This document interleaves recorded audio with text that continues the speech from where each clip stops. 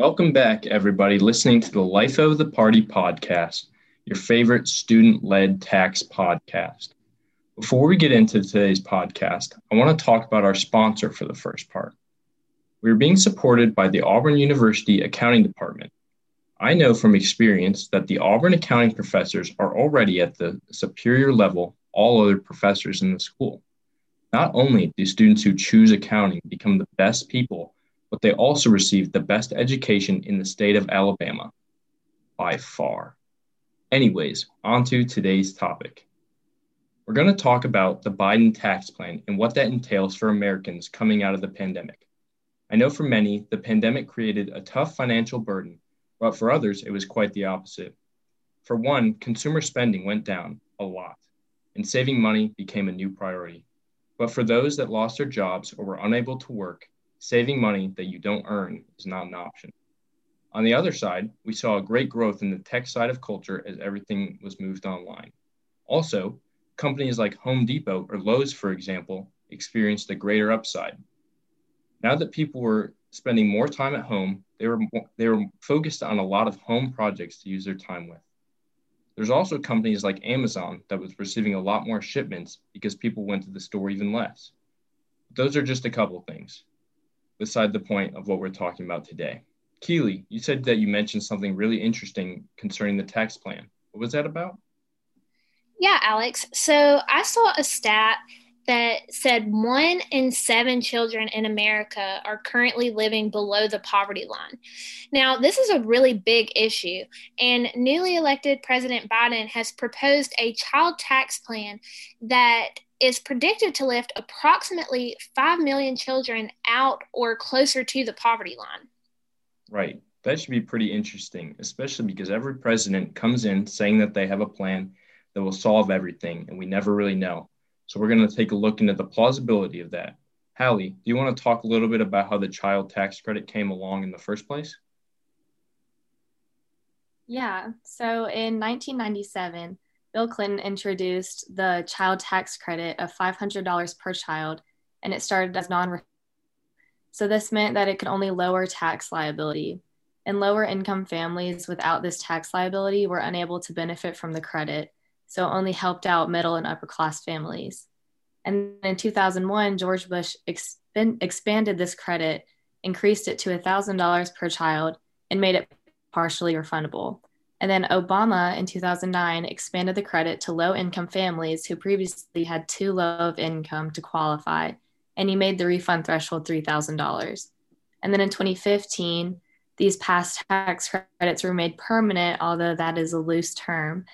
And then it was modified in 2017 again to require Social Security numbers for each child being filed as a dependent. And it also allowed a smaller $500 tax credit to non-child dependents in Mexico and Canada. Keeley, do you want to talk about the current plan? Yeah, so Biden has proposed a $1.9 billion American Rescue Plan that is meant to act as a temporary relief from the COVID-19 pandemic in the form of a child tax credit. Under this plan, $3,600 would be given to 4 dependent children under the age of 6, and $3,000 for children 17 and under. It is important to note that in previous plans, 17-year-olds were not included, and in this one, they are. It would be given in the form of monthly installments rather than a lump sum. It's currently been passed in the House, but it still needs to be passed in the Senate. And if it's passed, payments will begin going out as early as July 2021. Now, it's especially beneficial to parents that it's going to be in monthly installments who need assistance with expenses throughout the year, as they will not have to wait to receive funding until they file their tax return. Additionally, this plan is fully refundable, and it removes the previous earning floor of $2,500, which allows all guardians with dependent children to be entitled to up to $1,400 regardless of their earnings. This is important because unemployment rates have increased with the pandemic, and those who are unemployed will still be able to get this return. Taxpayers who don't have any tax liability will be able to have their credit refunded with either a check or direct deposit. I know I read that this is particularly beneficial to minority families, including the Black and Latinos. Schools closing have negatively affected these groups, as well as parents losing their jobs. Even 4 in 10 parents with a child under 6 lost their jobs in the first 6 months of the pandemic. I saw a stat that Columbia University's Research Center said that the tax credit will cut childhood poverty by 52% for non-Hispanic Black children and 42% for Hispanic children.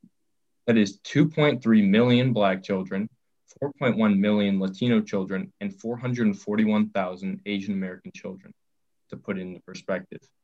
It's easy to say that the tax plan will accomplish these goals, but if it really does, we are looking at a huge improvement for our impoverished communities. The plan also helps families build savings and not rely on payday loans. Especially for low-income families who don't have savings to rely on, this tax credit will get them to a point where savings can become possible.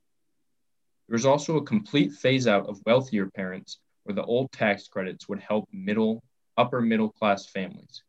In the past, the credit was $2,000 per child, subject to the income level. So the phase out for joint was once they were over $400,000 or over $200,000 in income for single and head of household.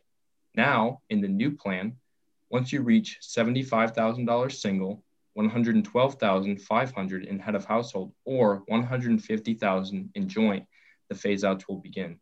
Keeley, do you want to talk a little bit about how the Biden plan affects our current and future? Yeah, so this tax credit would really benefit families with typical normal costs with children, such as daycare, diapers, formula, school events, etc. I know in my family, who lives in Tennessee, they have 3 children in daycare, and the price is $1,700 a month. That is really steep for low income families, especially those who are making minimum wage. It makes it not beneficial for them to have a job. And we can even say that with virtual learning in effect in many regions, the cost of childcare is continuing to rise for parents who are going back to work. It could also help families move to nicer neighborhoods and areas, and maybe areas that are safer to allow their children to live in better homes that are more suitable for their needs. This plan also calls for sending the monthly benefit to the parent who has custody of their child for more than 50% of the preceding year. Old plans struggled with this, and millions of parents and grandparents would go missing out on these payments due to the custody changing. And this new plan would help with making sure that the correct caretaker receives the money. That's great. Currently, 11 million or 1 in 7 children live in poverty. Living in poverty, especially at a young age, has a drastic effect on the development of children and long-term well-being. So for the kids to get this money right away will greatly help their chances of not living in poverty and experiencing those kind of detriments. It'll also give them a really good shot at keeping up with the rest of the population and getting a new head start. I saw that some Democrats think that this new plan should be permanent, especially because it helps families out of the pandemic, but also moving forward to stay out of poverty. I think that the tax plan over the years is always a temporary plan, even though they claim it to be permanent. They like to say it'll stay at one number, but as we see, it keeps increasing. So hopefully it'll remain at 3,000 and we'll have a less volatile environment. It is noteworthy that the phase-out amount has been more than halved under the new plan. This is really important and practical, as it is centering the payments towards families who need the extra supplement rather than families who are not likely to need the credit. This tax credit is here to stay, and some say that it needs to do more. You shouldn't be hindered to have children in the United States. But at the same time, you shouldn't be fully reliant on the government to help you support raising your children. If you aren't going to raise children in a good home, you need to be prepared to have the funds that suffice for that objective.